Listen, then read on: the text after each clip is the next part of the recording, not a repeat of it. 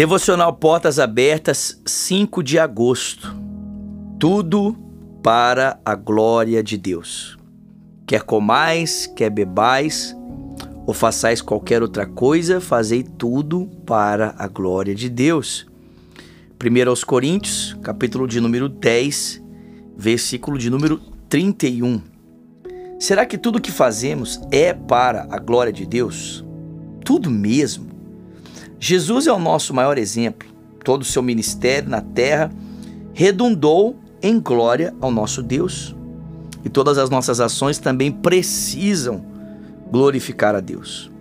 O fim principal do homem é glorificar a Deus e nós o glorificamos quando não buscamos a nossa própria glória, e sim a Ele em primeiro lugar antes de todas as coisas. Nascemos para a glória de Deus, estudamos para a glória de Deus, trabalhamos para a glória de Deus, casamos-nos para a glória de Deus, criamos filhos para a glória de Deus, vivemos para a glória de Deus.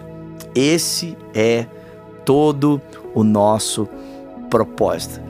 Que mensagem tão maravilhosa essa que o nosso pastor nos traz nesse dia, sabe? Eu termino essa devocional de uma forma muito simples hoje, apenas orando com você a oração que o próprio Jesus nos ensinou a orar.